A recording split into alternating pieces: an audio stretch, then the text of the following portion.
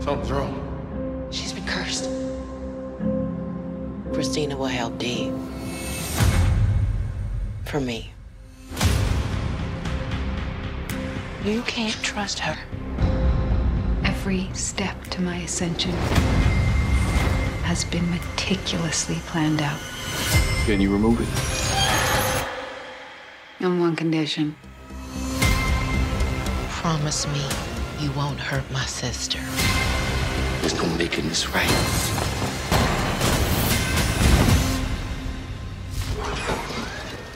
I have no idea what you're walking into.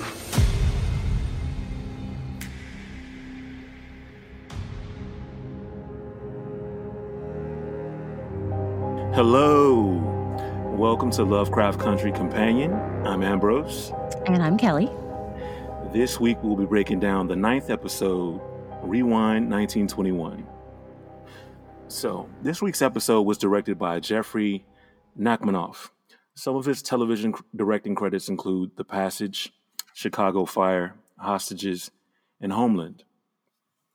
Opening scene, we find Tick, Letty, Montrose, and Ruby gathered around a supernaturally ill Dee, arguing about who's to blame and how to get Christina to help. Next, we get the opening title graphic, and it depicts someone burning in flames and a book, of course, which we later learn is Atticus's great-great-grandmother and the Book of Names. So, back to the opening scene. Mm-hmm. Any thoughts about who's most to blame for Dee's predicament? Well, my first thing that I have written down here is like, Ruby says, basically you all are to blame. You all are to blame. And I was like, boo-boo, don't leave yourself out of that number, Ruby. That, like that line should be, we are all to blame. What part did you felt Ruby played in Dee's demise? Okay, so if Hippolyta has left me in charge of her child and that child goes missing, right? She said, I'm going to stay here in line just in case she comes back. She stays in line. She goes through the church and does all of that. I'm not just going to leave. I'm not just going to leave and go to my boyfriend's house. You know what I mean?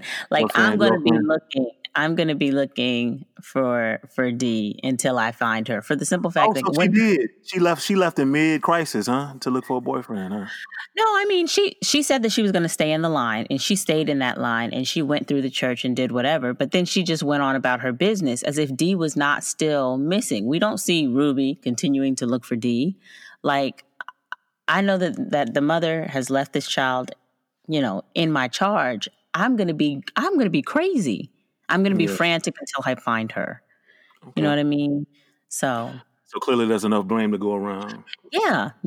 So you know what they say? When you point one finger at somebody else, the other four, the other three are pointing at you, back at you, right? Mm-hmm. Exactly. Yeah. So I also thought that while they may have removed her voice, this curse or whatever, it didn't remove her art, right? And her using the art to tell a story or shine a light on that which is invisible is very much like this show. So using art, message. Yeah, message. Yeah. So Dee, I just thought that was great. And then the last thing, I was like, Letty lies with a quickness, does she not? Christina asks, what happened to Lancaster, and Letty was just like, gas explosion. There was a gas explosion in front of my house. She didn't even. But didn't I mean, the car, because I wondered, did you know that Lancaster was still alive? I thought he was dead too by the last episode, because didn't one of the cars explode?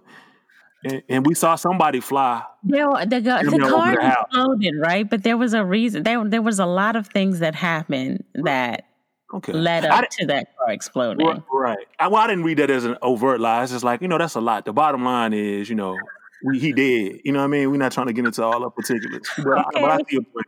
I mean, you could make a case for her. I didn't necessarily read that as willfully lying. I just thought that was he's dead. So sure. Yeah. What about you? Anything in there? As far as Christina's, to the rescue, is that what you're talking about? No, I mean in this thing we're talking about in the cold open. Did you have anything? No. Well, you had mentioned Christina. I guess she wasn't there yet in the part I was talking about, so I didn't know if we had moved on. But nope. That's pretty much it. Just yeah, I agree that they're all to blame. Cool. So then we after our title card, we go on to what I'm calling 9 Lives. And so this is that William lets Lancaster know that his demise is at hand, right? And, so did you have anything for once we get to to Lancaster's office and we see all that's happening there? I just think about Tick's line, "Sweet Revenge."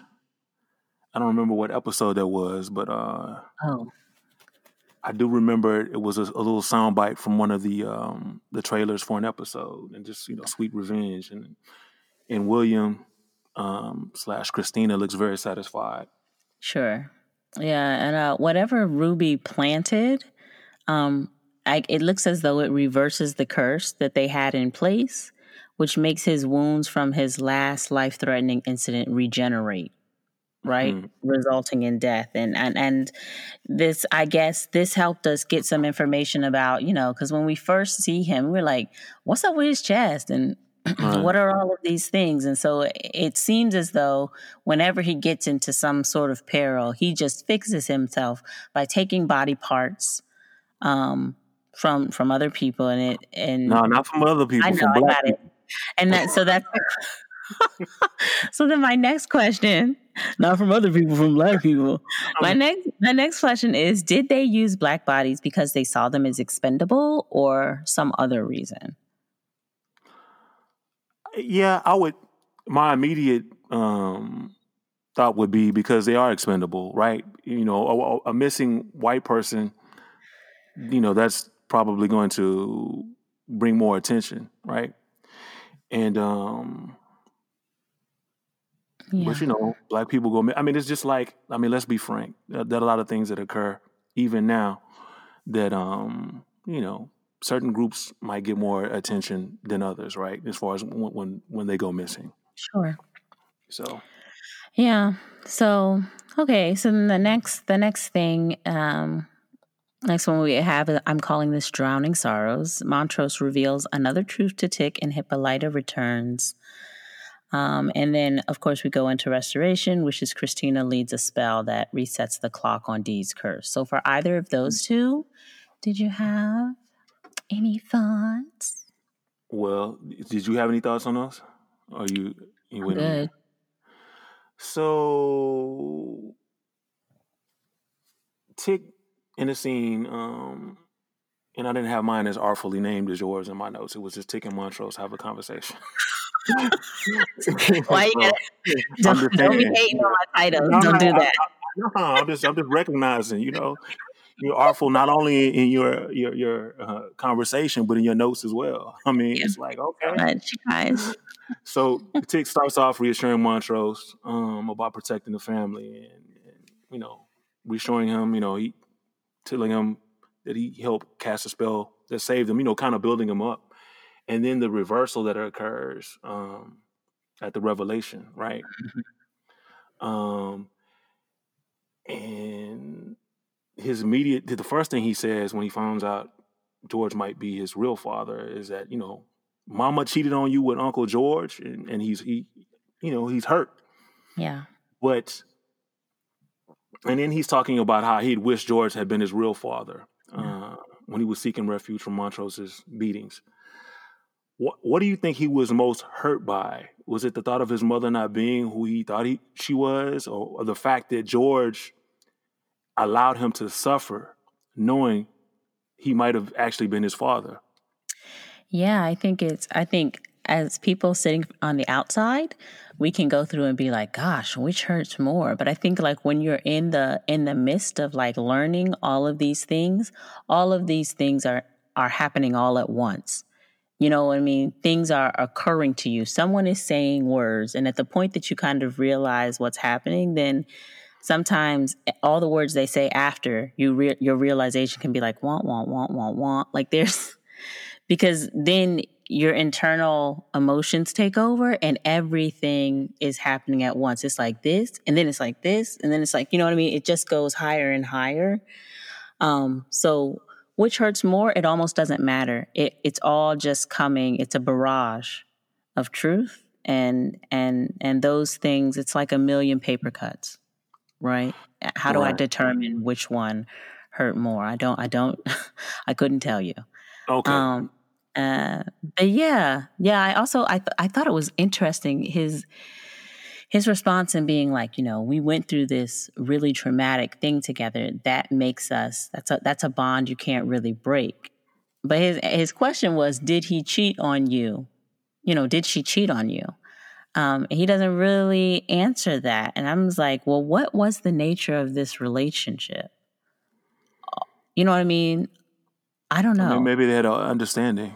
Maybe it was, Yeah. Maybe that was it.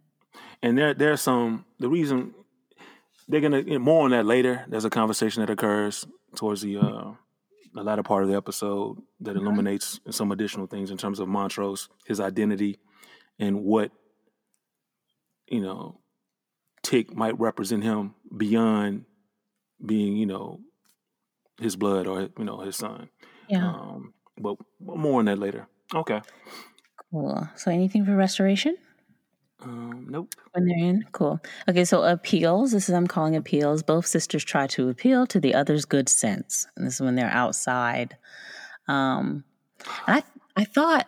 Oh, wait a minute. I'm sorry. Yep. Does restoration include the Christina saving D? Yep.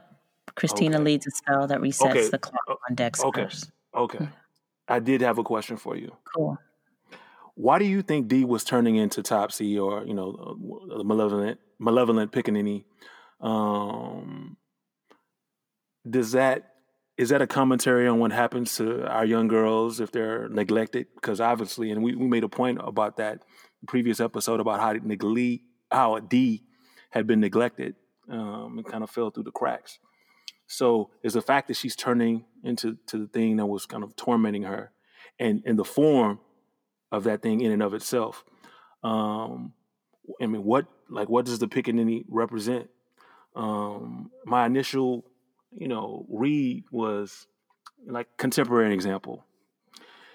There's a lot of criticism that we heap upon young people today based on the activities that they engage in on social media, right? And oftentimes you'll hear older people protest the unflattering representations that they see, you know, in social media. Is this also a consequence of neglect? In other words, should we not be actively seeking a solution instead of condemning the symptoms of a greater problem? You know, with D, if the form she's taking, you know, I guess it represents like a negative representation of Black children, you know, was how the Pickaninny, I mean, that was the literal definition of it. And so that's the form she's taking. So some of the criticisms today that we might have about some of the things we see on social media that young people engage in that we might not necessarily approve of because of you know, the negative representation. Whereas with D, they're trying to actively seek a solution and fix the problem. But nowadays, we don't hear too much discussion about that. We just kind of condemn what the young people are doing instead of examining what's the root cause and how do we fix that? Well, I mean, I wish I had a better answer, but I think that there is something to be said about, you know, the older generation absolutely sitting in judgment of things. Just for one, it's just the thing. Like that's every older generation does that of a younger generation. There's not a younger generation that has escaped an older generation being like, you don't know what it was like in my day when I walked for 3 miles in the snow with bare feet, right? And so the older generation always sees itself as golden or better, right? But I also think some of that also comes from just not knowing. Social media or like all of these things does seem like an unknown element to a lot of older, people. And so then it's easy, just the same way that hip hop seemed like, a bastion of horrible things from our older parents' perspective dealing with us. So why she is turning into this, I think that something you had said last week is true, that kind of like it's like her fears, like whatever the fears are for the person, that's what this curse brings about. But I don't know. I mean, it could very much well be as a result of that, which, as a result of neglect. But I think it's interesting because all of this stuff is still a result of the white gaze, right? I mean, Black children being neglected or different things like that. The pickaninny is not something we created. You know what I mean? So I don't know. I'd have to think some more on that. Okay. That's my final answer.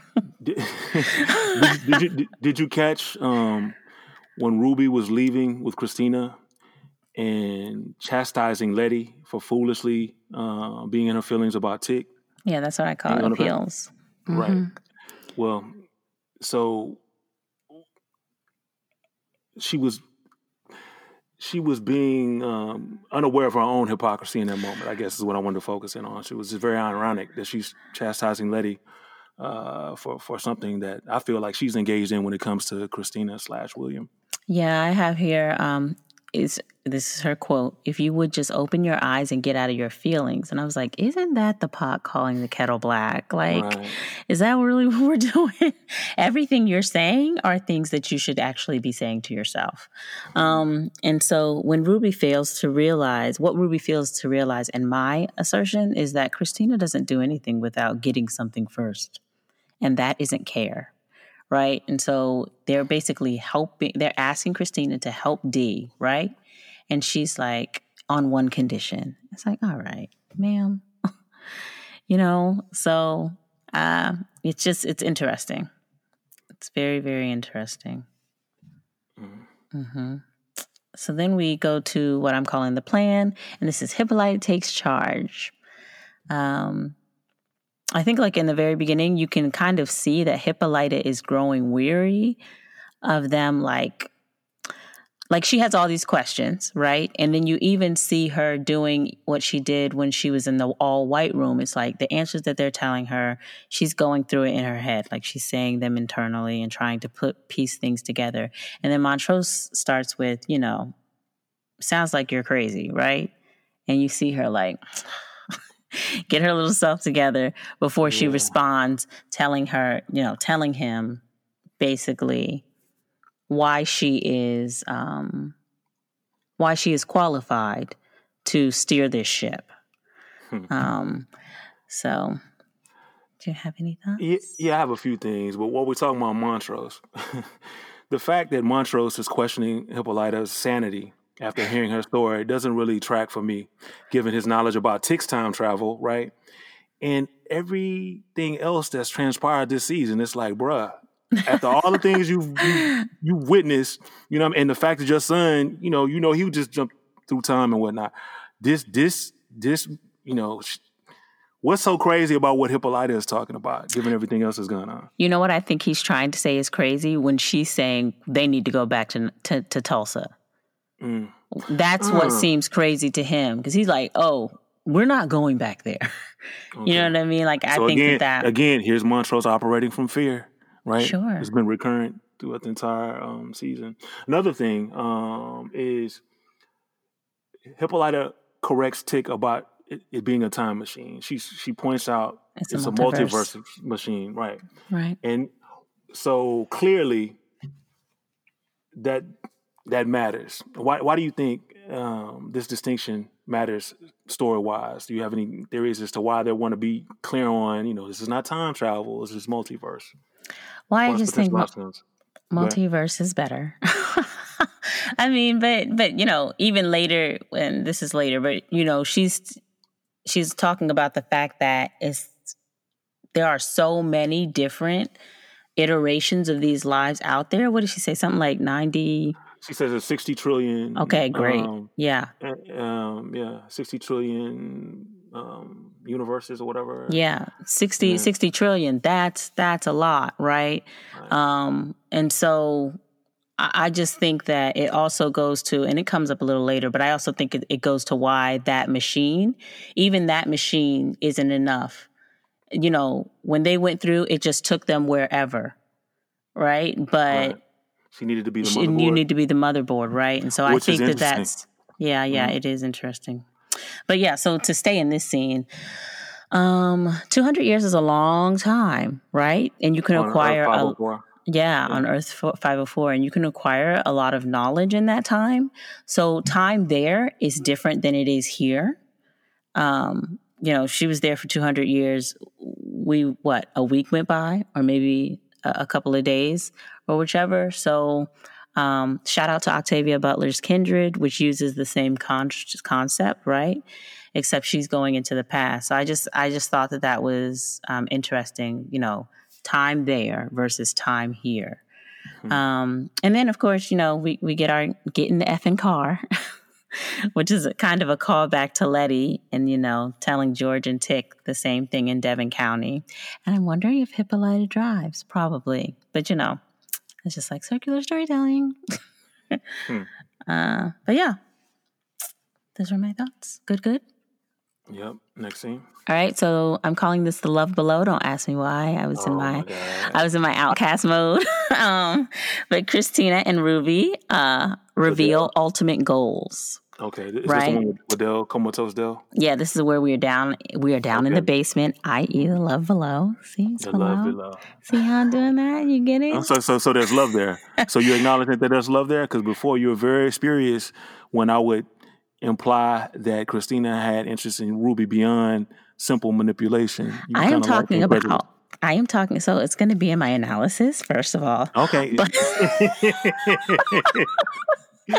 I swear, always trying. I'm just saying, I'm ready. Stay ready, sir. Okay, yeah. So, but what I'm talking about is kind of like their love of what they want. But okay, so yes, I just want to start out with yes. Props to visual storytelling. In this scene, Ruby is holding cards, a deck of cards, right? Are these two playing a game, poker maybe? And in poker, you need a good poker face. So could there be more happening here than what meets the eye? Christina wants immortality, to experience it all, and eternity at first. I just want to put this out here for my first. You know what? For my first theories, folks. You know what? Did you get that from the book? Was that in the book? No, that was not in the book. Okay, so hold on. Let me take a moment and make sure you get all your internet points for that. Your theory first, because I actually had a note about that. I was like, there's a moment she said that. Yeah. And I was like, eternity first. Kudos to Kelly and her theory. Well, you know what? I really can't take any points because it's not like I had a theory. I was just like, what is all this firsts about? Does anybody know what these firsts are about? Yeah. I had no idea. But no, you laid it out because, and she even talked about she wanted to, there's a difference between her pursuit of immortality as opposed to the men, right? And for her, it literally, she wants an eternity first. Just like when that Shagath, did I finally get it right? Remember when that Shagath was born? Yeah. And it was like, it's your first time? The way she relished in everything when she was playing hide and seek with those kids, right? Awkwardly. Yes. Because it was her first time. Like she that's, you nailed it. Yeah, but what I will say is everything's good in the beginning. Okay? And so the same way, she is talking about her father and all the men and how they just talk about these things almost like they're transactional. And what I would say is that she's doing the same thing to a degree, right? It's still about Christina. It's still about consumption.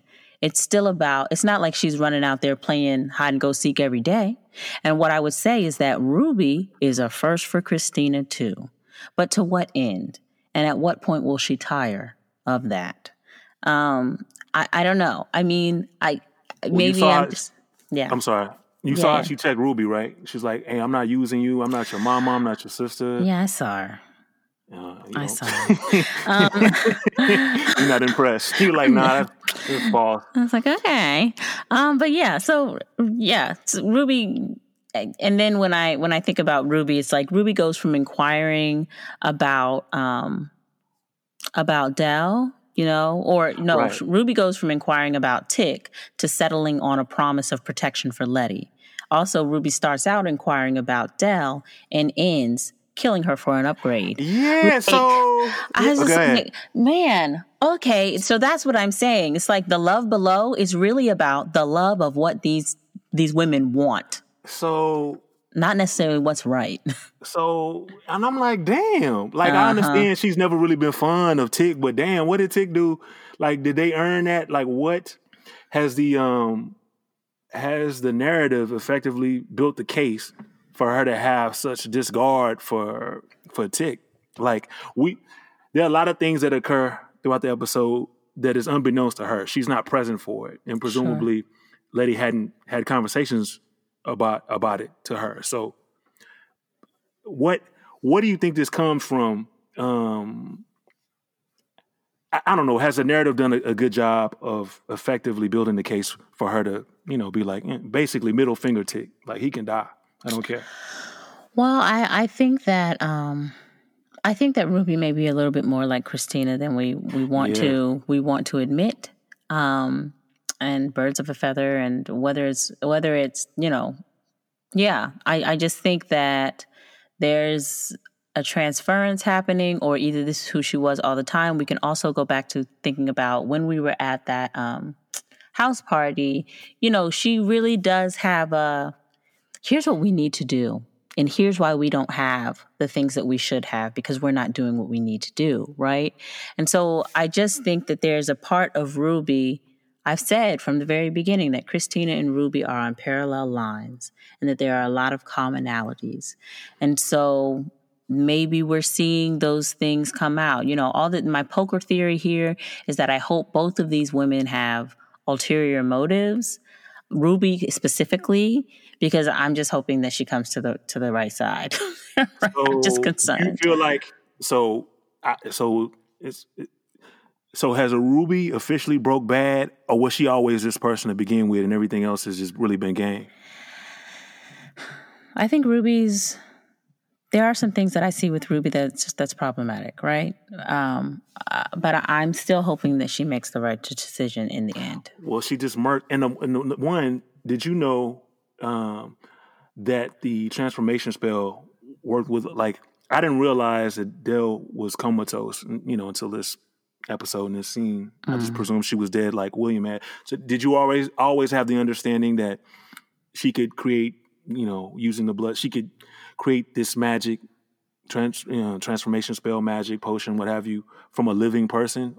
Or did you know that? Were you aware of that? I thought that, they were required to be dead. So I didn't recognize that, or I was surprised. Yeah, but when you're in a coma, you can be technically dead. So like they, they can say there's no brain activity. Right. It's why it's like, it can come to whether we're going to cut this cord or not. So did you think you knew she was comatose, or did you think she was dead like I did? I think that you can be in coma and be dead. Okay. I guess what I'm asking is, so your understanding was she dead like William did, or you thought she was in some type of stasis or comatose state? No, I thought they were all dead. Okay. Yeah. And I wonder if that'll somehow, I don't know, come to play. Maybe we got one more episode. We got large fish to fry. I don't know what's going to come to play, but I'm not worried about this storyline. I think they're gone. Well, it's not about storyline. This is more about the information. Like, like the rules of the game maybe have changed, or not what I thought they were with regards to transformation. I thought the requirement was that they're dead, and if not, then it opens up possibilities for, And dead in what sense, right? Because even the chief said, like when what's her name? When Dee ran out of that episode after spitting on him, right? Dee was like, I mean, the chief was like, or Lancaster was like, I'm not going to worry about her. She's already dead. And we see her walking out, right? And when she's here on this bed, we see maggots and flies and all kinds of things come out of her. So the rules of the game may be that dead and living are very close. This necromancy or whichever, like the way we're thinking about dead and the way that they have dead may be two different things. That's possible. Or, yeah. I mean, again, I thought maybe he's saying like she's already dead. Don't even bother. I mean, her fate is already sealed. Mm-hmm. But be that as it may, even when speaking of which, her fate, talking about his fate, when Christina tells Ruby that Atticus' fate was preordained, the only variable was time and you. So she hadn't accounted for no matter what was going to happen, Atticus was going to, meet the end that he meets. She had accounted for everything. She had meticulously planned everything. But, mm-hmm. variables were time and you, in that instance being Ruby. So game or, authentic confirmation of I wasn't expecting to meet you and, Sure. I mean, does she have feels for Ruby after all? Yes or no, in your opinion? Yeah, I nope. So you still don't buy any of it? She may have feels and even she may think that she has feels, but I think that it doesn't really matter because what matters most to her is what she wants. Even if we were to put her feels on one side of the scale and what she wants on the other side of the scale, what she wants is going to be heavier. And so it doesn't matter. Well, I disagree with that. It may not matter as far as her actions, but it does matter in terms of, the drama for a particular scene. It's one thing if this is all manipulation, she doesn't care, right? But if she has to do something that hurts Ruby, then the scene is going to play differently because if I care about you and do you dirty or stab you in the back, it's different than if I've never cared about you and I stab you in the back. Now, in both instances, you're stabbed in the back, but the dramatic weight from that, right? The sense of betrayal or the pain. Yeah, I'll tell you who it's not different to, the person being stabbed. And so on that note, that's what I'm saying. I'm saying from the perspective of where I'm at, and I'm on the perspective of Ruby, I'm Team Ruby, the result is the same. Which is why I can't go through the semantics of does she care or does she not care, because I know she cares about this more. Okay. All right. Well, we can proceed again. Yes. I think we're talking about, not necessarily the same thing about the it's results, fine. but more about the impact, or the dramatic impact, or how I'll feel as an audience member.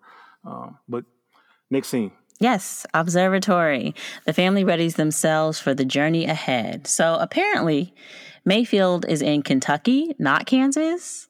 Whatever. Which would make its time travel. Yeah, you were wrong. Yeah, it doesn't matter. It wasn't wrong. Yeah, so, but let's be clear. Yeah. They show her in a car with a map of Kansas, but it's fine. It's fine. So, well, isn't that adjacent to Kentucky?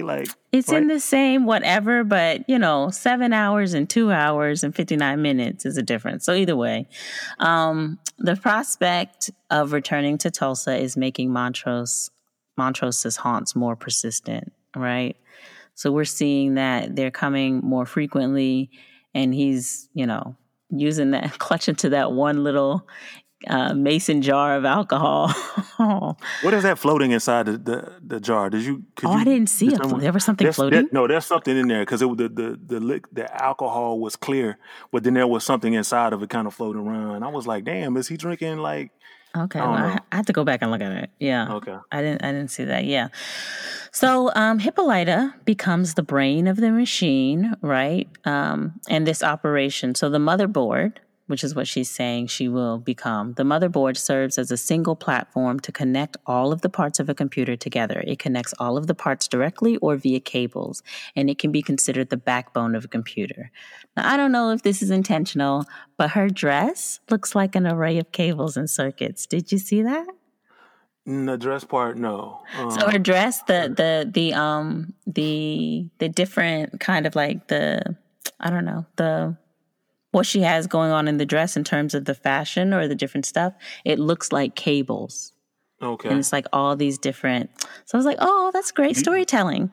You know why it's called a motherboard, not like a fatherboard? No, you tell me.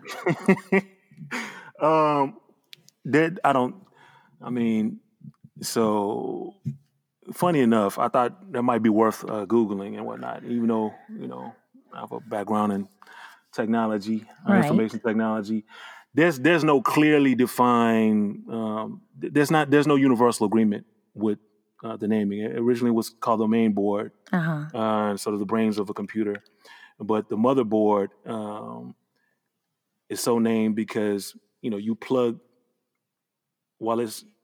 can plug things into it, sort of like the female, anatomy, like something is being inserted or connected to it. And whereas, I guess, if it were a fatherboard, it wouldn't necessarily fit from that perspective. Yeah, I'm going to say that it's motherboard because mothers are better. And then there's that, so there were a lot of people, presumably mothers, who asserted the same reason as far as not ID. But a separate card that you attach to the motherboard. You know what that's called, right? What is that called? It's called a daughter board. Oh, so interesting. I mean, maternal. Yeah. It's matriarchal.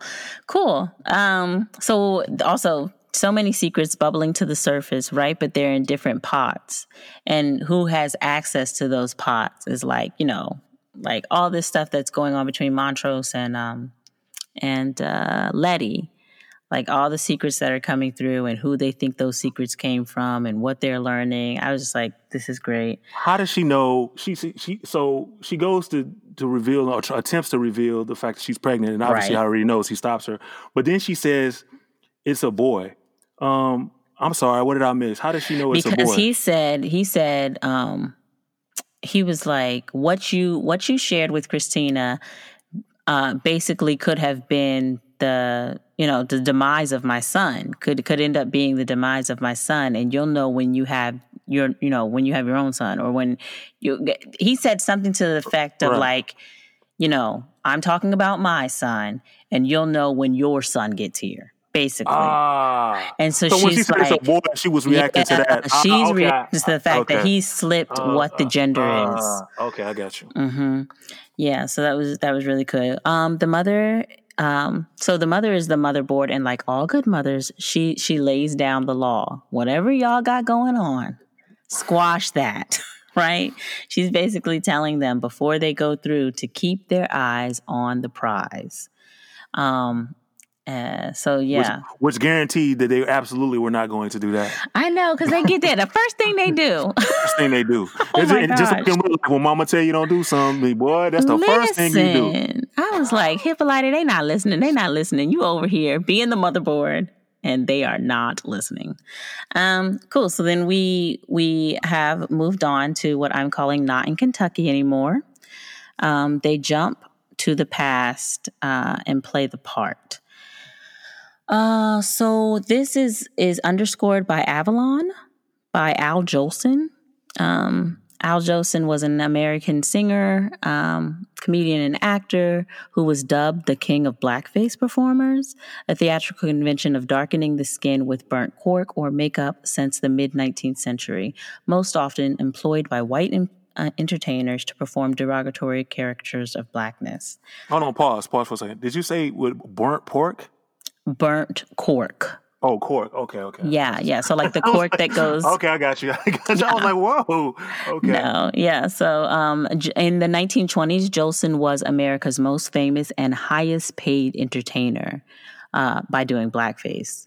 Some of the lyrics for this song we're listening to, I found my love in Avalon beside the bay. I left my love in Avalon and I sailed away. I dream of her in Avalon from dusk till dawn, so I think I'll travel on to Avalon. And as the night is falling, I find that I'm recalling that blissful and enthralling day. And I feel like if we took Avalon out and put Tulsa in, and switched her with him, that this would very much be like what we've kind of been seeing Montrose wrestle with, right? In terms of coming back or not coming back, or this has been haunting him, this space. So, yeah. Do you have any thoughts? So was that it for this? For that scene? Did you have anything? This more? is like them coming. Yeah, I have more, but do you have anything? Okay. Not for that part. Okay. So there's also, I feel like there's like this performative nature of trying to put Blackness on like a second skin, resulting in astronomical success for whites. When we think about Elvis. Elvis. Yeah, sure. Certainly, you're pretending that's a cough. Yeah, that's a pretend cough. So we have Al Jolson here, who is the highest paid performer in the 1920s for putting on blackface, right? Putting on blackness like it's a second skin. We have Lancaster, who is using black body parts to sustain his own life. We have further back when we were dealing with where Ruby was a white woman, Little Richard's Tutti Frutti versus Pat Boone's version of Tutti Frutti, right? And so just this long history of it being not quite enough for us, but being just right for them, our stuff. And so also just as a little FYI, if anybody wants to see the process of making blackface or making that material in Spike Lee's Bamboozled, there's a scene where you see the whole process of them making the substance that you use to darken the face. So when we're here, we learn about Booker T. Washington School. Yes. Which is, it's go ahead. I have No. I was just saying, I was hoping we would get to, because it's almost a throwaway line about the prom being canceled at Booker T. Washington School. And aside from the fact of, Booker T. Washington being a historically black school for, in most areas throughout the country. But his importance, I guess, to the scene, to the overall show, and the did you want to? Yeah, Booker T. Washington is a huge figure, right? But this particular school, Booker T. Washington School, Oklahoma statehood brought about segregated schools for African American children. Of course, Booker T. Washington High School was founded in 1931. With a class of 14 students and a staff of 2 teachers. And the original school building was at the corner of Elgin Avenue and Easton Street in the Greenwood district of Tulsa. So by the 1920s, the 4-room high school had been replaced by a 3-story brick building in the 20s, right? And this continued to operate for 3 decades. And so this school has a unique connection to the massacre, because I'm not going to, the massacre instead of riot, right? We want to change our language. It was the only public building to survive the fire that swept through Greenwood on the morning of June the 1st, 1921. And through that summer, the Red Cross used it as a headquarters. And when the heavy rains fell, a lot of these Greenwood residents had lost their homes and were living in tents and used it as a makeshift place and took refuge there. So it's a big a big part of their community and is still an operating school to this day. So just to add a little bit onto that, I guess the discussion of Booker T. Washington. Yeah. And if you haven't, I would encourage you to dig in and deep more. He's really up from slavery, right? Yes, absolutely. So Washington, in fact, he was I think he was a last generation of Black American leaders born into slavery, and he became the leading voice for slaves and their descendants. But in particular, he called for Black progress through education and entrepreneurship, rather than directly trying to go at Jim Crow head on. And, you know, you mentioned the Greenwood District, which was, I think he famously quoted it as the Black Wall Street. Oh, cool. Very prominent. As you can see, when they first arrived to the pass, how amazed they were at the sight of all this Black affluence. Yeah, and as they were amazed, I too was amazed. Like it's quite beautiful. Just be able to go and visit it through their eyes and through this. Yeah. And one of the criticisms, and you know, and Booker T. Washington was very accomplished. And one of the criticisms after his death was that they accused him of being, you know, of accommodationism to white supremacy. In other words, you know, even though, despite all of his accomplishments and the fact that he was preaching, you know, education, entrepreneurship, and whatnot, rather than trying to challenge sort of the Jim Crow status quo, really as a matter of strategy, not as a, you know, and later, more people became aware that no, you know, he was a skilled politician as well, and that he would do things, perhaps not openly, but he would, you know, push for legislation and things that you know were for the benefit of his people and that were anti-segregation.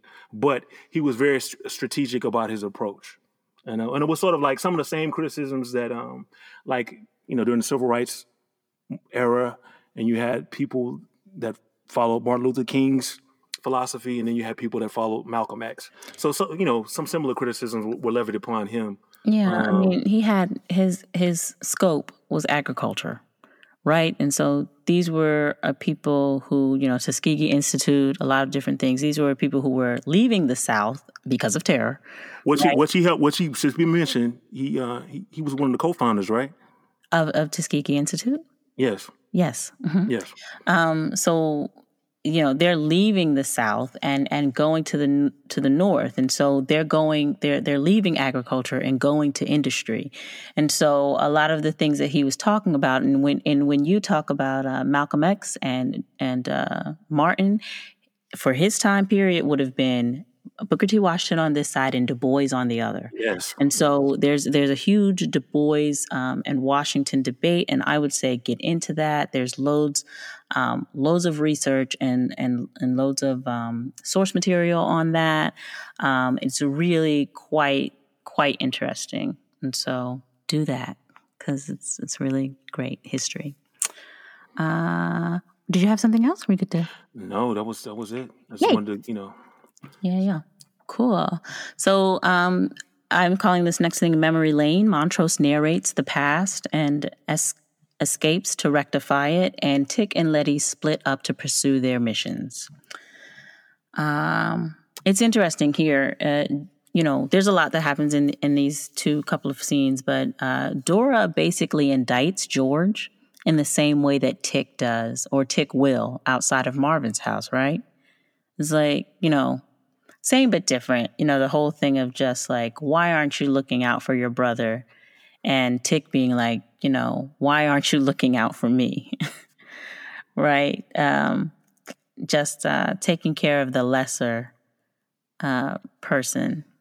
Well, and also, I mean, if, you know, with Tick's paternity in question, you know, why didn't he look out for Tick as well, right? When Montrose was beating him. Yeah, that's what I'm saying. Tick asks him that. Oh. Outside of like, he's being indicted, George. No. Tick asks Montrose about George. Why didn't he? I'm talking about George. Tick asked George. So in this scene, Dora is indicting George. Like, why aren't you taking care of your brother? In the same way that Tick will later indict him outside of Marvin's house and being like, why didn't you take care of me? He's saying, I should have taken better care of my brother. And Tick is okay. I didn't catch that. You talking about the episode, like first episode, right, or second episode? Yeah. Okay. When they had a conversation. Okay, now I got you. Okay. So I'm just talking about the dual nature of the indictment. Yeah. Yeah. Any other thoughts? Just the fact we're not gonna talk about the fact that Letty hotwired a car from like the early Do 20th it. century. Do it. Let's talk Like a mother. about it. Well, I'm just saying it's like okay, Letty just. I mean, was that just? I don't know what they're trying to say about Letty. I know she had a very storied past. I mean, but I didn't know that hotwiring was part of her skill set. So Yeah, she said that. I mean, they've talked about it before. That really, hotwire. Yes. but from the I guess the car. I don't know. I mean, I From guess the 1920s. I wonder if the mechanisms of cars is still kind of the same in the 50s. When did they talk about her? They talk about her wiring it like that was a prominent. That wasn't just like a little. So when they were in Artem, and he was like, and they were. It was like dusk, and they were coming back from finding the what do you call it? That stone building, and they're coming back and they're walking, and he's like, well, we're going to have to get out of here and we're going to need something faster than Woody. And she was like, I think she made reference to Christina's car, and she was like, well, I can hotwire. He was like, oh, I knew you would. There was something they talked about. That's a nice catch, girl. That was probably a little throwaway line for me that that never even stuck. I mean, for you to dig back to the second episode of the series or something. They've talked about that. Yeah, they've talked about it. Yeah. Yeah, you better talked about it. They might have casually mentioned it, but okay. If you figured out, you said they talked about it like it was, I'm saying that's a good catch on your part. I was like, whoa. Yeah. I don't remember that, but. Cool. So the next thing is Shoot to Kill. Letty is saved by Mr. Freeman and Dora's family. What do you got for this? Actually, he says first you shoot to warn, then you shoot to kill. Yeah, which I thought first. Right. Yeah.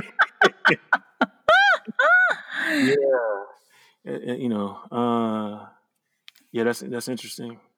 Yeah. First warning, you shoot to kill. I wish everybody got the luxury of a warning shot. Listen, child. I'll tell you, this like sequence, we kind of actually go back and forth, right? Between Freeman, Dora's, the Freemans and Montrose and Tick. Did we want to just tackle those separately? Let's knock it out. No, we can knock it out however you want to, Yeah, I think I kind of just did them separately. So, okay. Letty is kind of caught between telling the truth or helpful lies, right? And so she tells the young girl when she goes to the back and she's sitting there, the young girl is like, everything's going to be okay, right? She's just like, yeah. I'm sorry, did you say helpful lies? I just wanted to be clear on that. So lies can be helpful? I'm saying for this instance, mostly here, shut up. Also because she cannot change anything that happens here. And that's another thing that you see her kind of trying to grapple with. He's like, oh, well, what happened to you? Or tell us what happened. And she's like, she's trying to decide what she can tell them that's not going to make them change what happens in this space and therefore what happens in the future. So sometimes, I guess, a lie is required, to preserve the greater good is what you're saying. That's not what I'm saying. I'm saying that Letty is caught in between a rock and a hard place. And so, and so you might have to lie when you're caught between a rock and a hard place. I don't think that is how I would. I'm saying that Letty has decided for herself that this is what she needs to do to get through it. I'm not saying whether it's right. What would Kelly do? What would Kelly do? Kelly would read what the next bullet point is, which is she asks what happens. She's asking what happens, and she tells her what she feels, what Letty feels is a helpful truth or a hope-filled truth of the future, right? And so when we get up to, and here comes my favorite line of this episode. Regina, Taylor or the grandmother here says faith turned to flesh, right? That her grandson or that her great-grandson or great-great-grandson?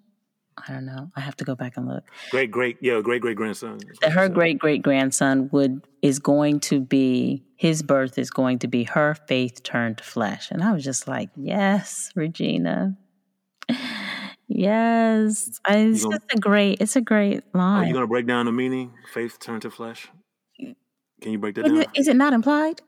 No, just can you break it down? Everybody. Sure. I feel that basically she has, all these hopes and all these wants. It's just like we have that. What's that saying that I am the hope and the of my ancestors.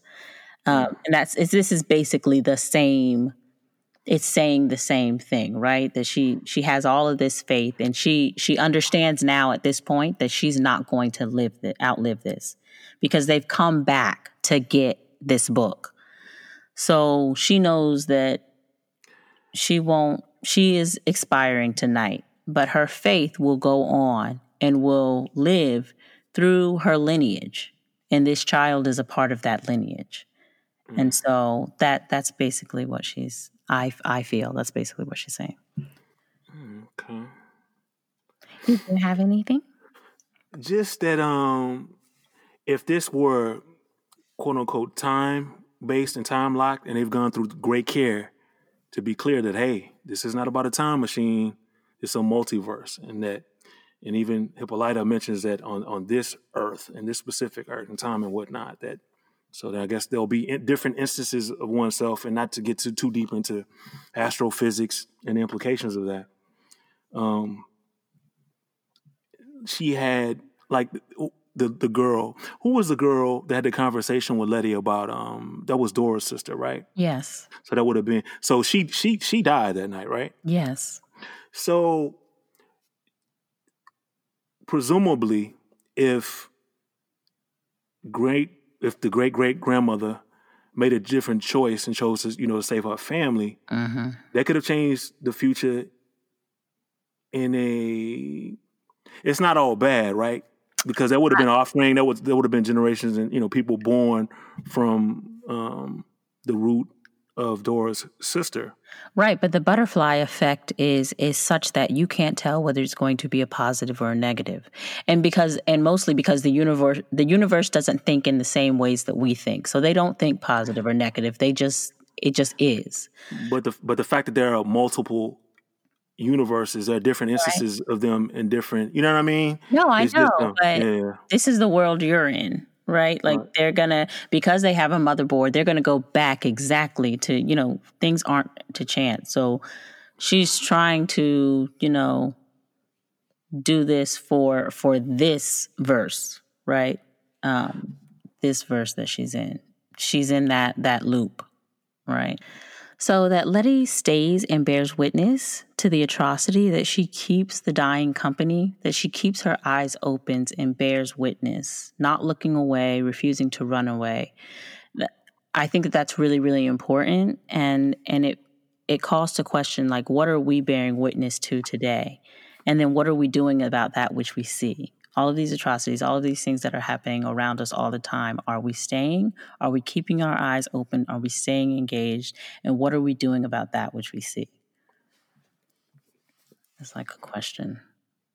Yeah, no. I'm just thinking about the scene and how, while she was burning, and what a horrific way to die, and how she just kind of stood there and made that choice. I can't imagine it in the moment. I mean, you're choosing your future family over your present family. Yeah, that's hard.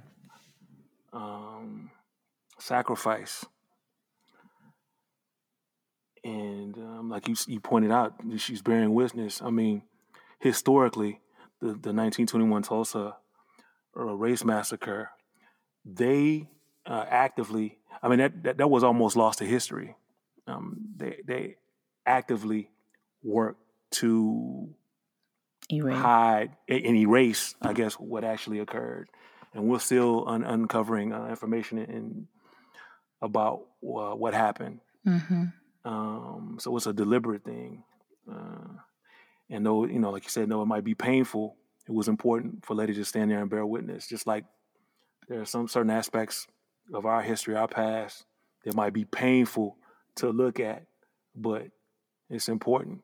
And our present, right? And and our present. Our present. And well, our past is our present, right? The past is never really past, right? That wasn't one of the quotes throughout the past isn't past. I think it's from Faulkner. Somebody used the quote at some point. Sure, but the past is also not the past because it just keeps happening. Like Right. That's the we're in it same thing. today, Yeah. and we're still dealing with it. And so the question is what are we going to do? And who decides to keep their eyes open, and who decides to close them? And what are the implications of both? Regina Taylor was giving me everything in the scene. I want to bow down to the queendom.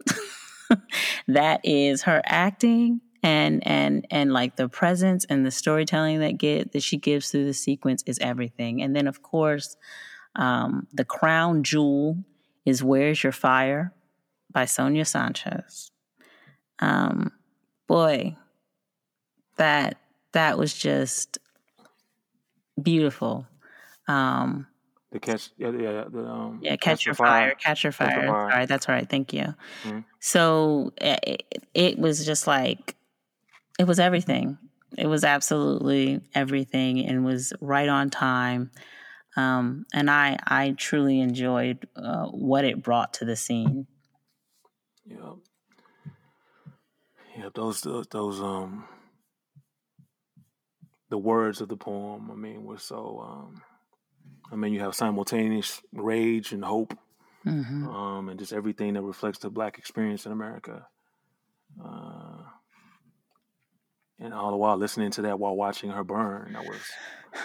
Yeah. I mean, shout out to Misha Green and to this story, to Lovecraft Country, for actually reminding us of these excellent texts that we have in our canon and our lineage. I think there's a lot of time that we're thinking about the Faulkners, or we're thinking about the Shakespeares, and we're revering the John Donnes, and we don't stop to say Sonia Sanchez, genius. Amira Baraka, genius. Even Gil Scott-Heron, genius. Jimmy Baldwin, genius.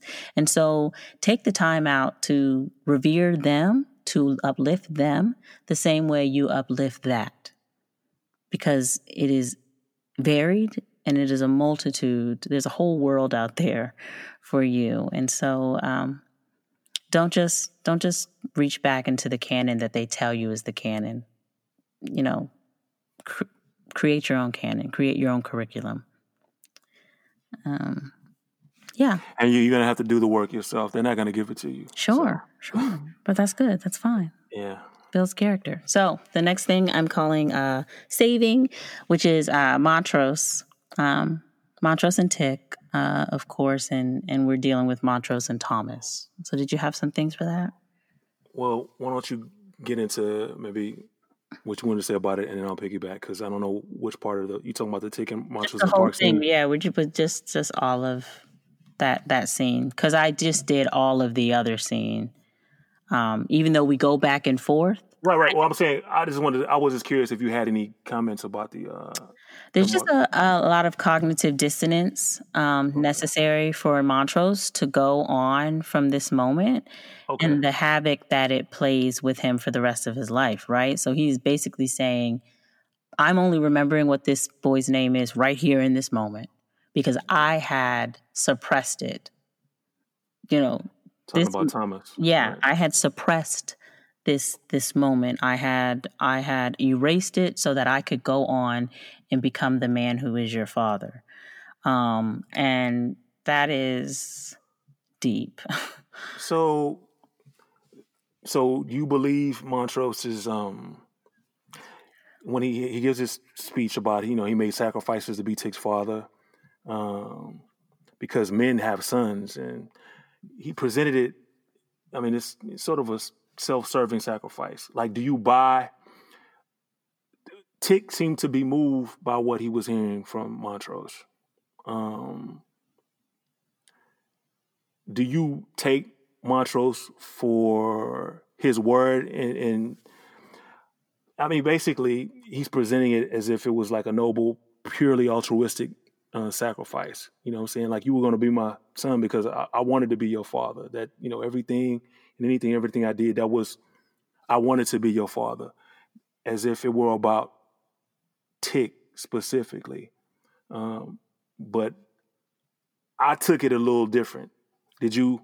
So how did you take it? Well, first, how did you take it? Or what did you take from that speech? I guess before I get into because I'm just curious of where you stood with that. I mean, yeah, I took it at its word. Okay. I don't, without undermining it entirely, I did feel it was a little disingenuous. And I felt that Tick was validation for Montrose's manhood and his desire for approval. And that's understandable. You know, that's a human, you know, emotion. But I don't like it being spun as if it was, purely a noble gesture on his part, because I don't think that's what it was. So then what do you think it was? Well, I just told you it was he wanted validation. His Validation. father. Well, if you earlier when the younger version of Montrose and George, after Montrose gotten beaten, the father, after having beaten Montrose, stops and says to George, you know, I'm glad I'm not the only man in the house. Right? Mm-hmm. Yep. Montrose has wrestled with the concept of masculinity and what it is to be a man, his sexuality, and he clearly, I mean, was a struggle and continues to be a struggle for him, and that's why it was so important for him. I mean, he emphasized the fact that, like men have sons. Well, why would you need to say, he didn't say men have daughters or men, what in that moment, why the fact that he emphasized that, hey, men have sons, this is coming from Montrose now, I think is further evidence that for him, I mean, that's the validation of his manhood, right? Men have sons. I need to be your father because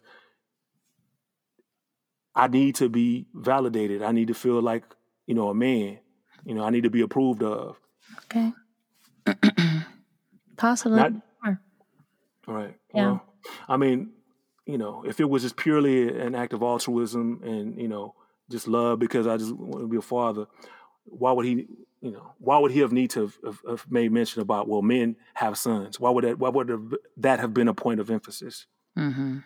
Or even a little bit of dialogue, right? They don't waste words, and they add and pack on a lot to the show. The fact that his father stopped and told his brother George, like, I'm glad I'm not the only man in the house. Like, obviously, he didn't think or see Montrose as a man, but he communicates to George, like, okay, I'm not alone. I have at least one other man here. I think those were deliberate choices and whatnot, and that's kind of how it aligns with me. Mm-hmm. But I understand if you see it differently. Yeah. I think there's a difference between the intellectual understanding and the emotional understanding. So Montrose is caught between saving or not saving Thomas, right? And you can see him truly struggle with that. And at the end of it all, Tick kind of leaves it up to him to be like, to make a decision. And we can see that he makes the decision, not to intervene, even though he truly wanted to. And so also we see the same destructive word that he hurled at the one he loved was used by a loved one later to be hurled at him, right? With the F word. And how he used it vehemently to deny his true feelings for the boy Thomas standing in front of him. The same thing was used by Tick to deny whatever feelings he has for his father in the moment that they're in that hallway with Sammy, right? So the circular nature of that which you put out will come back to you tenfold. And of course, he talks about how he never told anybody this part of the story and that it was a hidden truth, right? That they're there witnessing in the same way that this show unearths so many truths for us all, right? The narrative that has existed since the beginning, right? when we were out there in that battle or that warlike scene, and it's like, I got you, kid. Like, that's that narrative that's been told over the history, over the years, right? And that we are now here in this space seeing that even that was revisionist history. Here's the rest of the story. So just really interesting. Mm. Great. And so now we know that Tick is our guy, right? Tick is our guy with the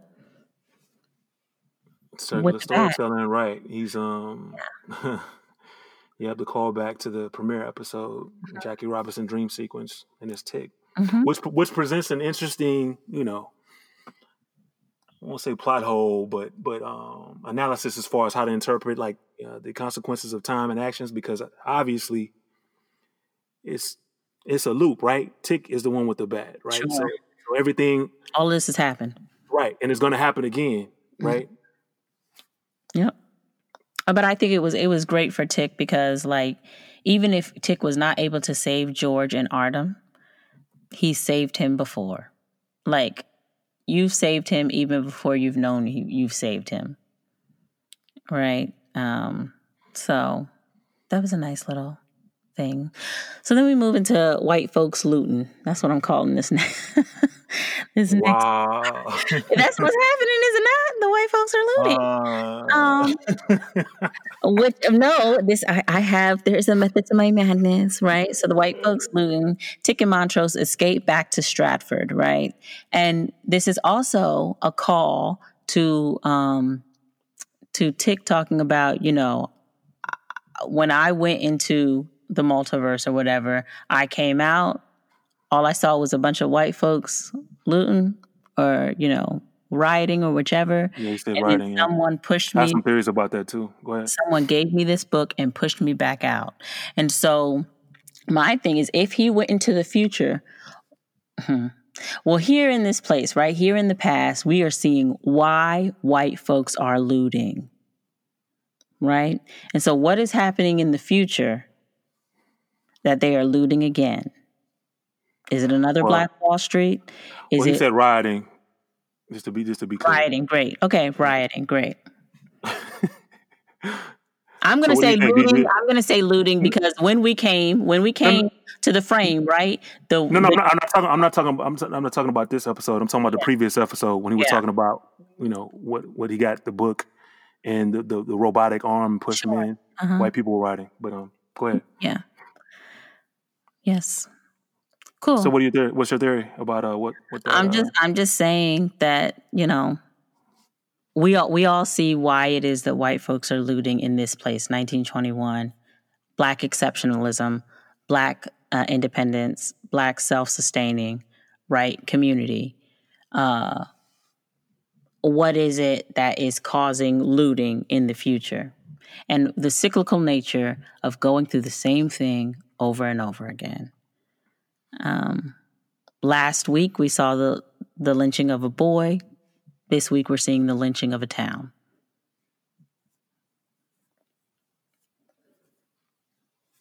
Okay. Yep.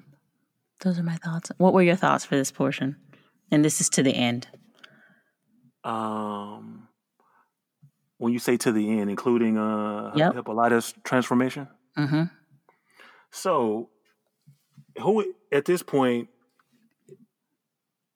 is Hippolyta no longer Hippolyta? Is she Orythia Blue? Like what do you think her hair turning blue signified? And she was floating above the machine at one point. Like what did you interpret that as far as its meaning? I mean, I certainly saw it as, Orythia Blue coming out or being born or being transformed. So we will see what that means next week. But yeah. So that's it. Credits roll. That's it. Yeah. So they ran back, right? Of course, Montrose is there and he's talking about all the names and we're talking about Peg Leg. Right. The people. Okay. Yeah. The people that he names and Peg Leg Taylor. And this goes into a storyline that's gone over from the beginning of the series about myth and mystery, right? So Peg Leg is a gentleman who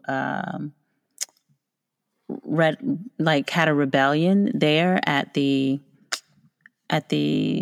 Tulsa, and he basically held off or picked off white folks all day long. And there's a whole, story about what happened. And some people say he died there.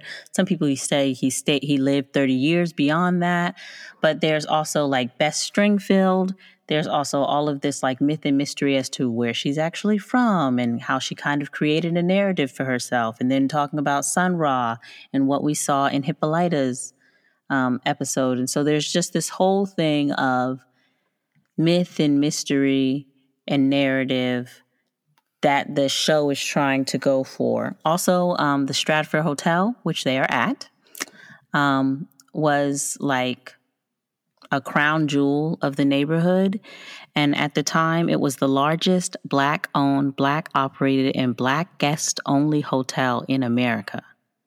The structure housed 54 modern living rooms, a gambling hall, a dining room, a saloon, and a pool hall. And jazz from the Stratford Hotel filled the streets of Greenwood. So that's just a little bit on like kind of where we're at there. Yeah, so I can't believe this is the last, like next week is it. I know, it's a penultimate episode. We got one more. I know, so that's where we're at. Did you have any show notes? So, in show news, Michael K. Williams recently appeared on The Breakfast Club. Did you happen to catch that? I didn't see it, no. Okay. Anyway, he was there discussing some of his current activism efforts. Nice. Lifting up impacted communities, police reform. And he also dropped some knowledge about Lovecraft Country. So nice. I know the Breakfast Club is available on different platforms, YouTube, iHeartRadio, podcast. So you might want to check it out. I'd like to hear more from Mr. Michael K. Williams. Mm-hmm. Did you have anything Black excellence this week that could segue into Black excellence? Sure. One of the things I'm going to put in show notes is I have two articles. One about the Tulsa race massacre, and then another about this outro music that we're listening to, which is an opera that Lovecraft, that the music supervisor for Lovecraft birthed or created based off of Sonia Sanchez's poem. So no Cinnamon this week. Yeah, no Cinnamon, because we're listening to a piece of opera that the show had commissioned for this moment, which was pretty cool. So my Black excellence things are just Bryan Stevenson's Legacy Museum in Alabama. This should have been a Black excellence for last week, but you guys should check it out. Bryan Stevenson's Legacy Museum. It's really cool. And then there is a podcast called Black Wall Street 1921. It is curated by Nia Clark. And she has a bonus episode that focuses on Peg Leg Taylor. So if you want to check into that. Did you have any Black excellence? Yeah, so Michael K. Williams was sort of my, show news and his activism. Mm-hmm. Black excellence. Bet. So, cover most bases. Okay, so if there is... one other thing as far as the show notes.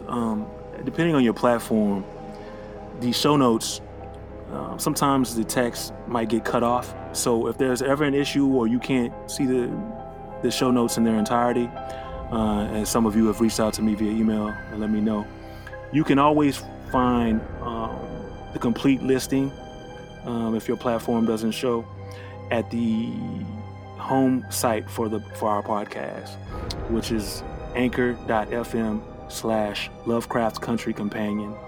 And so if you whatever platform you're using, Apple Podcasts, Stitcher, what have you, if there's ever an issue or something is kind of cut out, you can always go to the website for our podcast and see everything in its entirety. Or feel free to reach out to me or Kelly at lovecraftcountrycompanion@gmail.com. Yay! Yeah. So thanks to everyone again for listening. And we got one more to go. One more. I know, one more. Oh my gosh. So we'll see you next time for the finale, episode 10. Bye.